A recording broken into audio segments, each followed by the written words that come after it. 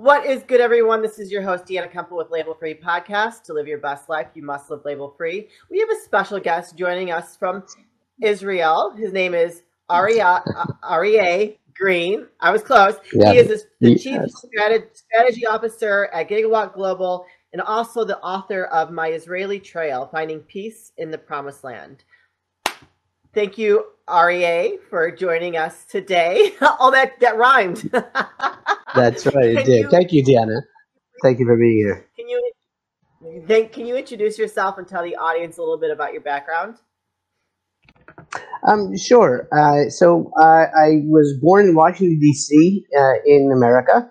I'm an American citizen, but I moved to Israel over 35 years ago. I'm also a Jew, and ended up finding my way to Israel and living here for most of my adult life, the last 35 years, as I said. And I spent some time in government, in the Prime Minister's office. I spent a lot of time in business, mostly high tech. I work now with a renewable energy platform, bringing solar and other renewable energy projects to Africa, to some of the world's poorest people. And I wrote a book called My Israel Trail about the hike that I did on the 1,000-mile Israel National Trail, which, as you know, I set out on that trek just after my divorce was finalized. And so the book is as much about getting over healing, getting over my divorce, which was not something I had looked for, as well as a description of the actual hike itself. Wow, that you've had a very interesting life. So say hi, Athena. She's being a little wiggle worm and playing with the other one. So I love that though. That's I love okay. that you went on the hike and found some healing. So can you tell us about that process? Because I feel like more and more people are connecting with healing from things in their life. Yeah, I think it's very true. I've often said, I love, by the way, Dan, I love having the dogs around. It really makes this into much more of an informal kind of conversation sitting in your living room than a lot of these kind of interview situations normally is set up for. Yeah, I definitely have noticed, both in the responses to my book and the talks that I've given, everybody has personal challenges to face. We're all looking for some sort of personal growth, whether we're the kind of person that picks up books to read about personal growth or just look for different, learning experiences in our own lives. A lot of people have found the messages that I share in my book resonating with them, whether they're facing divorce themselves or death, God forbid, or losing a job, or the other kinds of challenges that we all face. Yeah, no, for sure. Well, I mean, I've had my own fair share throughout my lifetime, and my husband passed away 5 years ago, and so it's been Hmm. an interesting journey the last 5 years. But I've definitely come to a lot of peace. I'm very happy in my life, so I can understand that journey of healing and trying to find peace around that in the pain, because I think a lot of people can get caught up in that pain and carry it for so long that it just becomes so heavy that it's lighten your load a little bit. Like Yeah. let's be better human beings. Let's be better human beings. So to write a book is a pretty daunting task. I feel like that's a lot of work. True. What made you decide? What made you decide to say, "Hey, I'm going to take this on and write a book"? Well, the truth is that I didn't set out to write a book. Um, I basically set out on this trip to find the kind of healing that we've been talking about. In the end, towards the middle of the journey itself, the trek itself, I actually was staying for the weekend over Shabbat, Sabbath, with friends, and they asked me to kind of share some insights from the trip itself with some friends of theirs sitting around on a Sabbath afternoon, a Shabbat afternoon, having kind of had this conversation over an hour where I talked about some of the things that I'd been learning, that I'd written up in my journal, literally lessons from the physical trail, which I ended up being able to apply to my situation, finding myself alone and sad and angry and frustrated and resentful and well, the drill. That's kind of when I started thinking maybe there's something to to write here, but it wasn't my original intention. Yeah. How long did it take you to write your book? Oh, the book took like 3 years, and the book took longer to write by far than the actual hike. The hike was 2 months, 2 months long. I did hike My gosh, alone. 2 months. Yeah, it was a solo trek where I was all on my own, carrying a 50-pound pack, and I was 51 at the time. It's kind of thing to hear in Israel the 21-year-old crowd usually does, not the 51-year-old crowd. And Yeah. it was a real challenge, physically, spiritually, emotionally, psychologically, and that's kind of what also led to the book itself, was marrying the challenges that I faced and the lessons I learned to help me overcome them with the situation I obviously was in my outside life, not on the trail, and that was Yeah. kind of part of the end of the book. How did you prepare for that hike or the trek, whatever you want to call it? Well, I grew up in California doing a lot of hiking as a kid, as a teenager, as a camp counselor, as a college student. And I've done a lot of hiking here in Israel too. We have kind of a national tradition where every school child goes at least once a year, if not more often, on an overnight hike around the country with kind of this idealistic concept of getting to know the country. So I have three children. I accompanied them, each of them, over 12 years of schooling, to at least one trip every year. So that was 3 or 6 trips every year. My family did a lot of hiking. So hiking was something I loved and was familiar with. Doing a trek like this, though, both alone and nonstop and with a 50-pound pack on my back, that I wasn't so prepared for. So I read a decent bit. I studied the unofficial guide to the Israel Trail, maps and what have you. I took a few test trips with rocks in a backpack to make sure I could I could walk a good 12 to 15 miles a day with this kind of a backpack on. But the truth is, most of the preparation that I did started on the first day of the trek, which is why the third or fourth week of the trek, I finally got into stride, had learned enough of the lessons to keep myself on the trail and not killing my back or what have you. But I didn't do Yeah. that much preparation beforehand. So how that is 2 months. That's a long time. So you're just out there by yourself, just keep going. Yeah, well, the trail itself, as I said, kind of the 21-year-old crowd after serving in the Israeli Defense Forces, kind of are the usual cohort. But there are also many others who hike it sometimes, or I guess most often, not as a through trail, but rather doing a day here or there. Older groups, adult groups, children's groups, what have you. So most days I would run into somebody on the trail. In writing the book, when I was reviewing my journal, I discovered, and I wouldn't have guessed this if I hadn't written it down. But I counted up, there were a total of 12 days out of the 42 days I actually hiked. I didn't hike on the Sabbath, on Shabbat, but I hiked 6 days Okay. a week. And there were 12 days in the course of those 42 days where I did not see a single soul from morning to night, where I really was alone. Whoa. Most of the other Wow. That's days, wild. uh, the, yeah, it really was wild. There were most of the days I was either passed by kind of a younger cohort moving faster than me, or I would meet people coming the other way. And it's not all in the desert because a lot of it on the trail is in the hills of Jerusalem or the mountains and the forests of the north of the country and the Galilee along the coast. So, but yeah, 12 days without seeing a single soul from morning to night. That was definitely one of the peak elements of the experience. Yeah, I would say. So now how do you what do you do with food? Do you have Well, so food in you your carry, backpack? yeah, you carry your food with you, like any other through trail. You have to have your supplies. You can resupply. Certainly in the north and the center of the country, you're bound to pass a small village or a town or a gas station or something. In the south, I had to actually plant to bury food and water in 6 different locations, two of which I actually paid somebody to do for me because with a kind of a jeep travel company, that's what they do because I don't have a 4x4 to get off road into the mountains and leave a few liters of water for myself or what have you. But yeah, otherwise you just pack it with you. And there, as I said, there are a few days where you're going for 2 days without any resupply, so you have to plan that pretty well in advance. I would think so. That's pretty intense. I don't know if I'd ever take that. I've done a lot of different things as far as like as an athlete, but that's something I don't know. I would be open to it, but I would probably be a little nervous about it doing something like that by myself.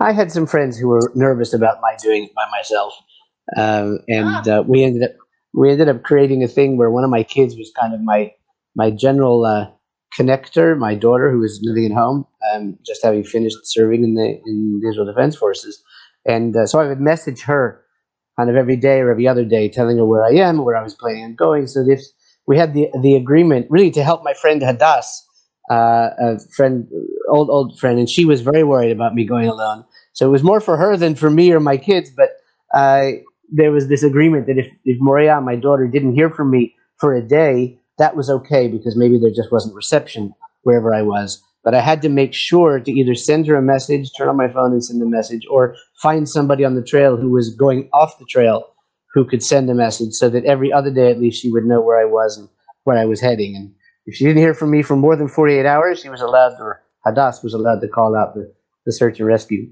That well, never that's happened, good that you thankfully. have. That's good you have that lined up. So you have some questions here. I'm gonna pick one of these. Um, how do you define what the result of real peace in the Middle East will look like? That's an intense Oh, it's, question. it's a question I kind of hadn't really thought about since you had asked me to kind of throw a few interesting questions at you. But the truth is, the question of how we define real peace, I think, gets to the core of any discussion about the Arab-Israel conflict or what's going on in this part of the world. And well, to be frank, my next book, which I'm working on now, applies the 5 lessons that I learned on the trail that helped me get over my divorce and are helpful to anybody facing these kind of personal challenges. My new book is applying those 5 elements to the Arab-Israel conflict to find real peace. So your question is not completely out of line. The short answer So is this. Yeah, go yeah. ahead. No, well, go ahead. Give the short answer, but then I'm going to follow up with another question because you mentioned the Okay. 5 lessons, and I want to hear about those. I don't usually like to kind of throw out a summary because it sounds both trite and each of these lessons are based on literally weeks, if not months and years of suffering and pain and reflection and study and what have you. But I will do so because I think it's okay to try and if you can't summarize some even profound ideas relatively briefly, then there's something wrong with the way that you're generating those ideas. So the 5 lessons that I learned on the trail start with humility, a sense of perspective on kind of what our place is in the universe. That was a lesson I learned while trudging hour after hour, day after day in the desert in the south, in the Negev desert in Israel. And the second lesson is acceptance, simply an acknowledgement of the reality that we face, whether it's being on the side of a mountain and losing the trail, or whether it's being divorced, or in your case, unfortunately, losing a spouse. This idea of acknowledging that we're not in control of everything. So it's related to humility, but it's an acceptance of reality. You know, that pithy aphorism of grant me the wisdom to accept the things I cannot change and the like. That was the second lesson. The third lesson has a lot to do with appreciation for the blessings that are in our lives. Gratitude, really, gratitude for me in the sense of the privilege of living here in Israel. After 2,000 years of dispersion of the people of Israel, we've returned to our ancestral homeland and created this miracle of a modern nation state called Israel. Or the gratitude I had for my friends and family who were so supportive of me in the course of the divorce, and also in the course of the hike on the trail, and gratitude on the trail itself for the guidance and the wisdom that was offered by the trail guide, the author Yaakov Sar of the Trail Guide, as well as support of what are called trail angels, who are complete strangers who open their homes to you and let you come and stay or have a shower or give you a meal or what have you. So gratitude was very much and that was very personal for me too, because even given the pain of the divorce, I was incredibly grateful for the 28 years of marriage that we had shared and the children we had raised and the life we built here in Israel. The fourth lesson is forgiveness, which to a certain extent was necessary for me in terms of my healing. Because as much as I intellectually recognize the right of my wife as an adult to make whatever decision was right for her, and to break up the marriage and basically destroy our family as we knew it. I recognized that as an adult, she had that right, but that's not the same as really heartfelt, deep forgiveness of the choice that she made and the pain that she caused. And so that forgiveness for me was pivotal in terms of my healing. And it was based on a lot of that humility and gratitude and acceptance that I just described. And the last lesson is basically what I learned in the last 2 weeks of the trail, as I realized that I'm going to stop this hike. I'm going to be done soon. And I'm going to end up back home alone, still divorced. And this idea of having a goal, of having an objective on various different levels was something that I had discovered back in college reading Frankl's Man's Search of Meaning. You may be familiar in terms of your own reading or knowledge.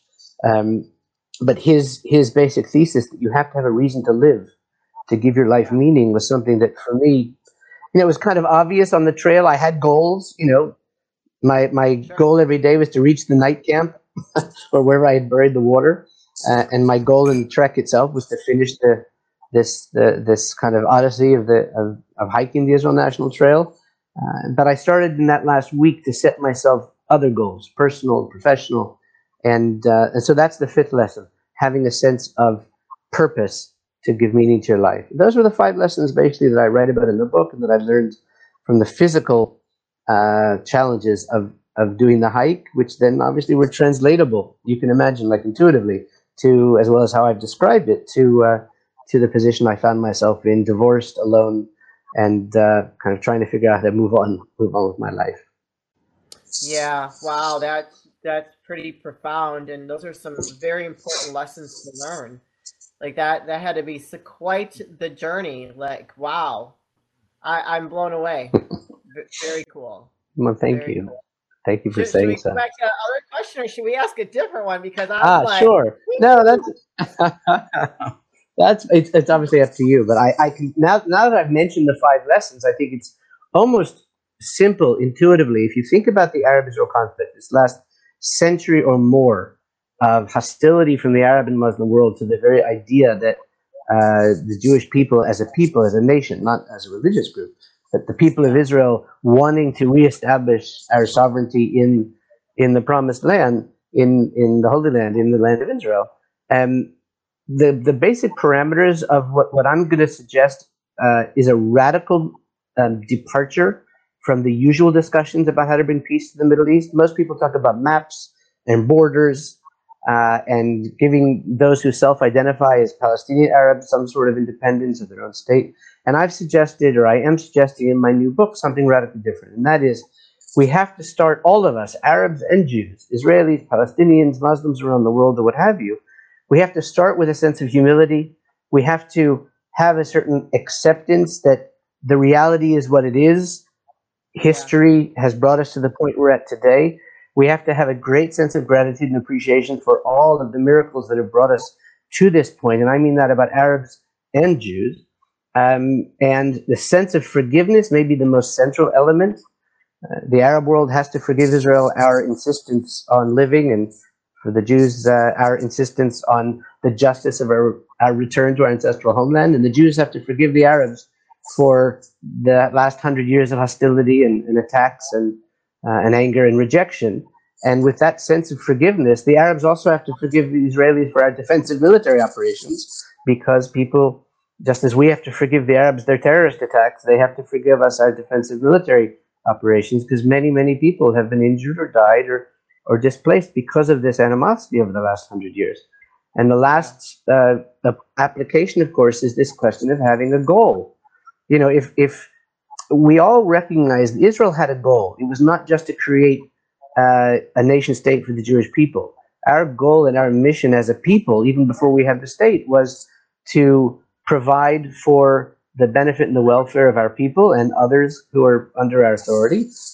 Our goal as the Jewish people really can be summed up in this wonderful Hebrew phrase, to repair the world, to make the world a better place. And that's one of the reasons that obviously you're familiar, and so are our listeners or viewers, with many of the technology advances and other successes of the modern state of Israel. The point is that our goal has not simply been, oh, we need independence. Our goal was much, much broader than that.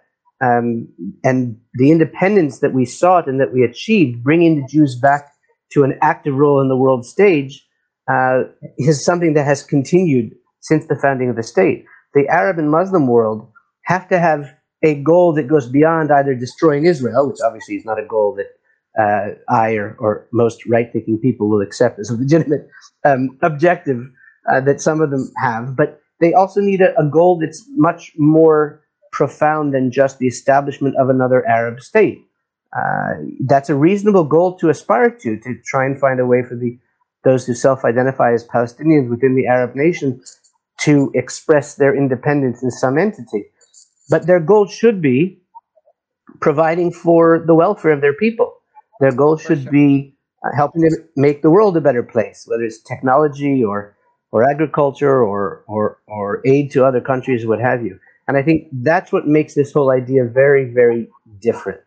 And now you can see how it's kind of based on those same 5 lessons, just applied through a lens to the Arab-Israel conflict that might, if it's to be adopted, might actually be our first real chance for real peace in 100 years of animosity, where all the other attempts have been based on partition, separation, borders, all these other more kind of practical, tangible issues, which have never gotten to the root of the conflict, which is the hostile rejection of any legitimacy that's given to Israel as an independent state.